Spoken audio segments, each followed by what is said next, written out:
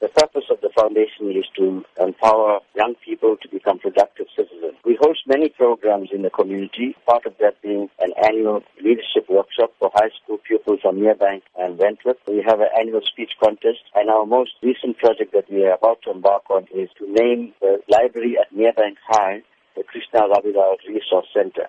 We also have a full-time staff member and an office. So in order to sustain our programs and the office, we're having this fundraising dinner and dance this Friday at the Enchanted Gardens at 6:30 p.m. What can be expected at the event? We're very excited about this fundraising project because the guest speaker that we have is Deputy Finance Minister, SABC Jonas. He is a man of integrity. He has shown that he is not corrupt. He's shown that he cannot be bought.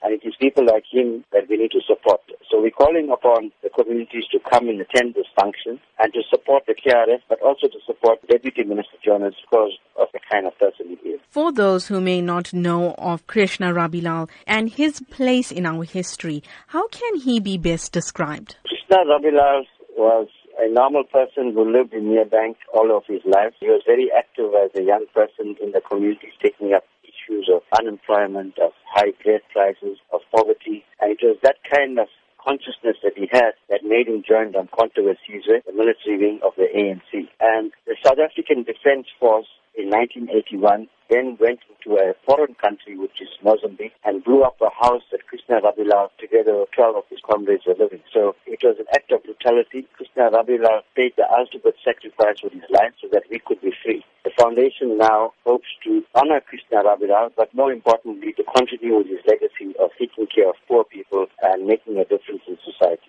Going forward, what are the foundation's plans? We want to have regular monthly meetings with young people from the community of South Durban. We want to start off sports and cultural activities for them so that they become active and join an organization like the KRF. Krishna Rabilal, he attended Merebank High School. He was an excellent pupil. He had an A for maths, a higher grade. But because he failed Afrikaans, he couldn't get entrance into university. So we want to, through this library and the resource center, pass on the legacy of Krishna Rabilal. Future generations of young people must know who he was.